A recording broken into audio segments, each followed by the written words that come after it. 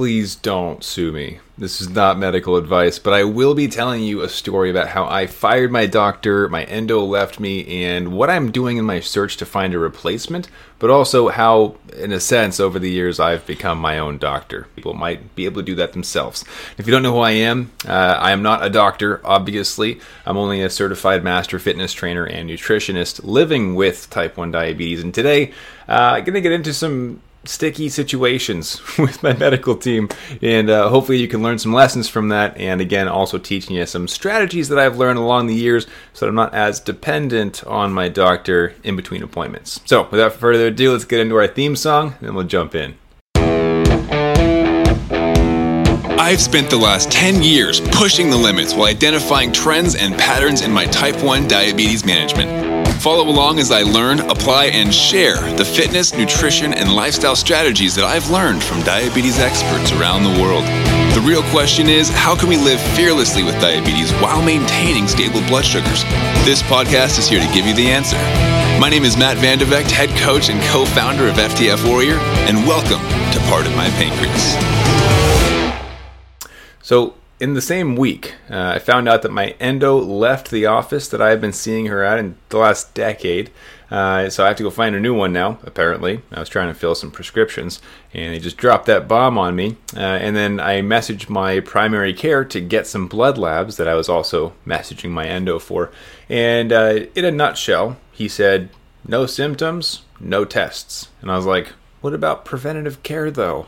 Like, shouldn't we look for signs before they develop into actual symptoms? That's the whole point of blood labs, right? Looking at progress and where things are going.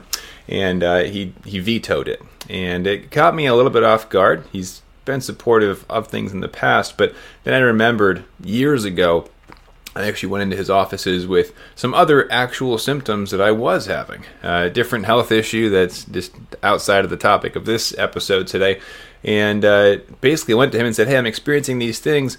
Can I get a referral to go see a specialist? And he was like, oh, no, there's plenty of people that have that kind of thing. You just kind of deal with it. And I was like, really? Like, aren't you supposed to help me get better, doc? Right? So there was that, and then another separate occasion as well where I had brought a concern to him, and he kind of, you're fine, right? And so I realized this was strike 3, and I was still sweeping it under the rug, which I think oftentimes we're taught to do. Doctor knows best, just listen to them. And oftentimes with people like me, type 1 diabetes, that can become a common theme. Oh, high blood sugars? Just add insulin and we'll see you in 6 months, right? Oh, low blood sugars? Just make sure you're eating your food and try to lower your A1C. And you're like, where is the actual care? It doesn't feel like I'm anything more than just a number to you. And unfortunately, I actually did not initially take the action to fire my doctor. I was going to labs anyway. That's why I was requesting a bunch of different blood labs. I'm training for triathlons right now, my third one actually, and wanted to know where my baselines were at. Cholesterol, liver health, kidney health, obviously A1C, looking at those labs as well. Getting all these different things done, I thought, you know what, I'd love to just get the whole picture. Thyroid health, get everything checked. And so I was like, you know what, even though my doctor vetoed the extra ones that I wanted to get, I'm still going in. So went in to see the phlebotomist, and they were checking me, and while they were drawing my blood, I asked, hey, is it weird that my doctor vetoed my request for blood labs? Like, does the hospital get him in trouble if he requests too many blood labs? Or is that a thing? Like, what are your thoughts? And she goes, he vetoed you? What do you mean? And I explained the situation. She was like, oh no. And it was like she was my mom or something. It was funny. Absolute character gem of a woman. She's like, oh no, honey, you need to fire that man. He should be working for you. And I was like, I love this. Tell me more. And she was like, there are people who will come in to get their blood drawn, and while we are drawing their blood, they will ask for new labs. We message their doctor, they get approved, and we just continue taking their blood. It's that quick. And they prove 99% of the tests. And I was like, what? She was like, oh yeah, they work for you. It's a simple lab draw. They don't get penalized for this. I was like, wow, that's really interesting. long story short, she was like, we're going to fire your doctor today. I was like, okay, let's do it. It was very impulsive, but I mean, the history showed that this was going to continue, right? Third strike, we need to end this thing. So she listed a few doctors. She took me to the front desk and was like, we're getting this taken care of right now. This is the guy you want to see. This is the backup in case their schedules are full. We're going to switch you over. And I was like, wow, thank you so much. You know, it really helps to have someone who knows what they're doing and is well connected, of course, as well. And so she set me up, and I'm going to be hopefully getting a phone call in the next few days. But in this process, I realized that a lot of people are either unhappy with their medical team or just aren't getting enough support, and they might not even know it. So the first thing for today is just to do some self-assessment, become aware of the support you're getting. Are you getting all the blood labs you need? Are you able to ask questions in your appointments? Like, is that encouraged? Are you allowed to be curious about your own blood sugars or your overall health?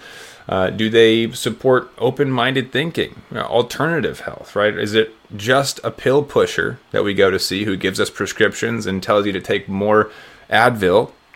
Or are they looking at root cause? Are they looking at how can we change your lifestyle to better heal yourself independently of the medical system? Like more exercise, sleep, more veggies, that sort of thing, right? So these are questions that I want to ask myself, but also I want everybody else to consider as you're thinking, do I like who my medical team is right now, and are they serving me? Are they helping me to pursue my best health, or are they just trying to get me to survive, right? Am I getting to a certain point? For most people, it's an A1C of 70% time in range, and then getting set on the shelf, pushed aside because, hey, you're not actively dying, so we're going to set you over here and focus on the patients who are actively dying, right? Too often, there is this gap where people who want to pursue their best health are left alone to figure it out independently. And it's really unfortunate. It is actually what happened to me years ago, where I decided just to take it into my own hands. So in today's episode, I want to walk through what I've done to take it into my own hands, a few specifics that might help you. Again, not medical advice. I would say talk to your doctor, but maybe make sure your doctor is actually helpful in this process of talking to them. But two, is what kind of questions should we be asking ourselves when we're searching for a new doctor, endocrinologist, dietitian, PA, medical team in general, right? What are we looking for? And I actually went live with one of our communities on here, and I told them the story, went into detail. It was actually the day it happened. And I said, hey, what kind of questions or what concerns would you bring up in your search for a new doctor or a new endo? So first, I want to talk about that, and then we're going to end on what specifics you can do to become your own doctor, essentially. All right, is that cool? So I'm going to read these off because I thought they were fantastic. Some of them have names, some of them are just from different communities. So a great example actually came from our Warriors Inner Circle. So these are my private clients. It's the coolest crew around. If you guys, I know you're watching this too, everybody in the Inner Circle, y'all are awesome. I love working with you. But from the Inner Circle, we chatted about this, and they said check with what's in your insurance. So see what else is out there, right? But also check virtual. So check virtual options, and as you're checking virtual, like this, right? You're watching me on video or you're listening to me on a podcast. Oftentimes you can do virtual check-ins with doctors outside of your geographical location, which will enable you to be more selective, to see who else is out there that you get along with, and that actually supports your goals, right? That's a big deal. Sometimes this will be an option for you to even get new prescriptions or new coverages, like for a CGM. When I was first trying to get CGMs and all that, I had to prove that it would benefit me, which is stupid, right? My sister, who has type 1, she had to write a letter to her endo and to her insurance proving that a CGM would be beneficial for her as somebody living with type 1 who was also a night nurse. She worked in the ICU and was like, yeah, it would be beneficial to have a CGM that tells me my blood sugars while I'm giving people CPR. I'm like, this is stupid. We have to prove this. Anyways, getting besides the point. Another piece that came from our Warriors Inner Circle, my private clients, I'm surprised I didn't even think about this. Google the doctors and endos that are recommended for you. Because if anything crazy happens, it's going on the internet, right? And I encourage you, same thing. If you're listening to me and you're like, why should I listen to this guy? Search me. FTF Warrior, Matt Van de Vecht. All right? There's probably 50 pages of diabetes stuff. You'll come across, different keynote presentations I've given for JDRF and the ADA. Search around, right? I'm an open book, and everybody should be. So Google your doctors. I hadn't considered that. But, and this is another one of my clients brought this up, if they've been in any lawsuits, those are going to pop up too. I was like, ooh, that's a good one. That's going in the podcast episode. So Google your doctors, even your current ones, just in case something comes up and you're like, ooh, red flag. I got to switch doctors ASAP, right? So that one came from there. Here's a couple pieces from comments that I got during that live I was telling you about. Make sure they're also open to alternative or holistic ideas. Make sure that they are educated in my specific case. I thought that was great. That they don't rush you through. But that was fantastic as well. That one came from Michelle. So thank you, Michelle. Another one, alignment with your long-term goals, like thriving with type 1, not just surviving, right? And that actually came from a doctor friend of mine. Was like, make sure that they're actually on board with where you want to go. Great example, if somebody wants to be vegan and their doctor is following the carnivore diet, well, you're going to butt heads at every single appointment, right? Make sure that you're in alignment with them. Next one, someone, there you go. Someone who sees you as a member of your own health team and your opinion is heard. That one's coming from Barbara. Love that one, that your opinion is heard. Like, it's okay to be curious and to have thoughts of your own. It should not be, this dictatorship of the doctor telling you what you're going to do with your health. You should be part of it. It's a discussion, right? It's your health, after all. Let's see if anybody else. That was it. Okay, cool. So those are the ones that I picked out that I wanted to draw attention to. I thought they were fantastic. So those are a few thoughts on what to look for. I would say that obviously being in network is a big bonus, but sometimes, and I've heard people do this, just go into a private office. You find the best fit for you might not be in your direct insurance or a great option. For a long time, I found an endo that I loved, but I had to drive about 2.5 hours to get to her, and that went on for years. For me, it was worth it. I found somebody who was a great match.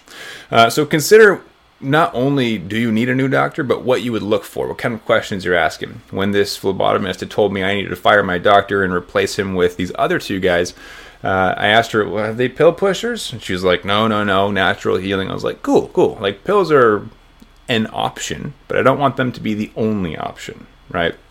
Let's look at alternative options as well. So think about those questions as you're considering searching your own.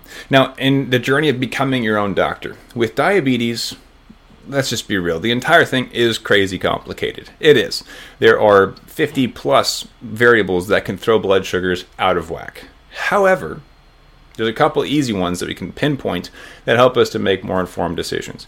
First one, law of averages. Where does the baseline blood sugar sit? Where do my blood sugars feel like they're automatically returning to no matter what I do? An example, if I take a insulin dose for a meal, I eat, everything goes stable, it comes down because I pre-bolused responsibly, I counted my carbs correctly, all that jazz, and over the next couple of hours it creeps back up to 200. And then the next meal comes. I dose, it goes down to 120, nice and stable, and then creeps back up to 200. I give a correction before bed, it goes down to 100. Yes! Overnight, it creeps back up to 200 and stays there, right? Where is my baseline? Where is my average? And use that as an indicator, as a clue, as to what might be necessary for your next steps, right? So if I find that I'm always giving corrections of insulin, which transparently, my last couple of days have been that. After each meal, every single meal, I've given multiple corrections. It has been incredibly frustrating. Turns out, I'm human too. Even though, let's see, I'll pop it up right here. This is my last week. As you can see, 94% time in range. And as it also says, that's the same as the week before. So it's still possible to recover from those highs, right? I was giving lots of corrections. I was a bit aggressive with it, and that enabled me to stay more in range. But this stuff's possible. But I also want you to know I make mistakes. My body also likes to throw twists at me and make me second guess my decisions with diabetes management sometimes. So last couple of days, I've been rebounding all the way up to the highs. No matter how many corrections I gave, it just wanted to sit higher. So for me, I made an adjustment to my insulin. Didn't talk to my doctor, didn't talk to my endo. I've also been doing this for a decade where I've researched, trial and error, experimented, documented everything. I literally coach people on how to do this. So granted, I probably have a little bit more experience doing this than most people, and that's what makes me feel safer doing it. I've also been given the blessing from my endo, who was like, you do really good on your own. Just keep doing what you're doing. But that being said, our body is giving us hints. Our body is telling us a story. We just have to listen to it. Now, on the other side of the equation, because diabetes is a giant math equation, if you haven't heard me say that before, you heard it now. Literally is all equations. Insulin to carb ratio, insulin to protein ratio, correction factor. These are all math terms. Diabetes is math, which is crazy. But anyways, the other side of this equation, if you notice, you have to constantly snack throughout the day. Oh my goodness. If you heard that, that was a notification from our Warriors Inner Circle. The thing I was talking about earlier, my private clients, we have a private chat, and one of them just, oh my gosh, I have to share this. It looks like she just got her A1C results back. And oh my goodness, I'm getting the chills. This is really exciting. She got her A1C back, and it's a 5.5, and she says it's the lowest it's ever been. Previously, the lowest she'd ever gone was a 6.4 or 6.5. Oh my goodness, I'm getting kind of choked up. I love doing this kind of stuff. This is why I love serving all of you, this community. Wow, well, congrats. I won't say your name, but client of mine, you know who you are because you just sent a message to our group chat. That's fantastic. Anyways, I lost my train of thought. Lows. Okay, so if you're always snacking and you're constantly, we call it feeding the insulin, right? If you're snacking just to stay stable, probably a good indication that there's too much insulin, right? We shouldn't have to constantly snack. And this was a false belief from many years ago where they would tell us you have to have your meals at the same time every single day, otherwise you'll go low. Well, that's not necessarily true, right? That just means that you've had an imbalance in your diabetes math equation.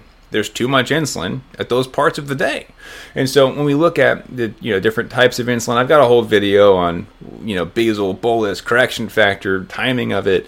Obviously with our clients, we work in more detail with that kind of stuff. But if you look at the macro, the big picture, oftentimes law of averages, look at your baseline, where do blood sugars tend to return to?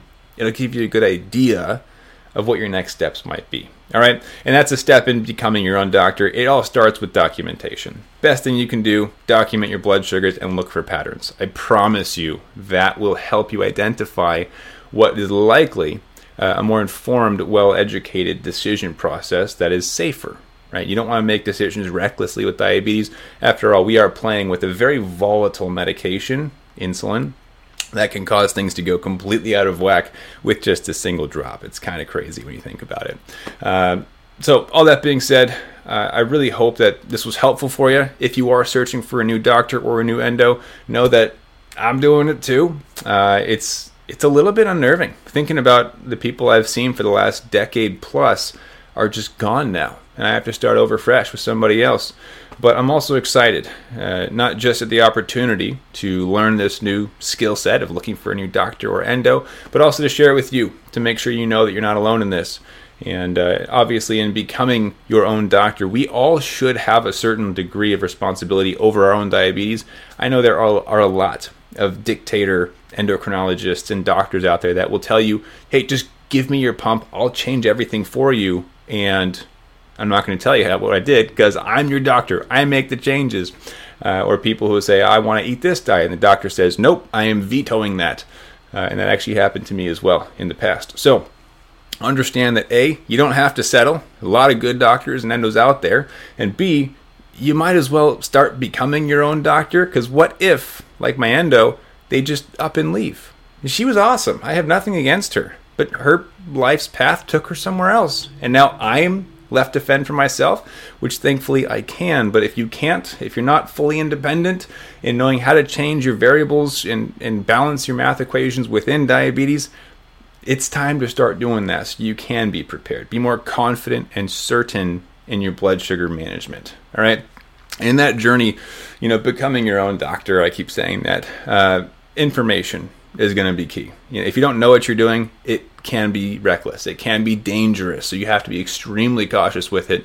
And in getting new information, it's critical that it is up to date. So you're not using outdated information, like only focusing on the A1C, or still using the exchange system, or looking at a carb as 15 carbs. Everything is changing. It's constantly in flux. So one thing that we've done to solve that is create something called the Renegade Warriors newsletter. In fact, I'll drop a link in the show notes or in the description of this video. Critical to stay on top of that kind of stuff. And that's what that whole thing was made for. It's a free report that we developed to get you cutting edge materials that allow you to become more informed and take care of yourself better, whether you have a good doctor or not. All right, so you should check that out. It's in the description. But aside from that, I did mention the different types of insulin, different reasons of insulin we take, basal, bolus, correction factor, all these different things. I'm going to link up a video for you on YouTube. If you're here with me, watch that, check it out. And I appreciate you guys. Thanks for hanging out. Drop a comment with your experiences. I'd love to hear what kind of questions you'd ask your doctor as well. And I'll see you in the next video. Keep up the fight.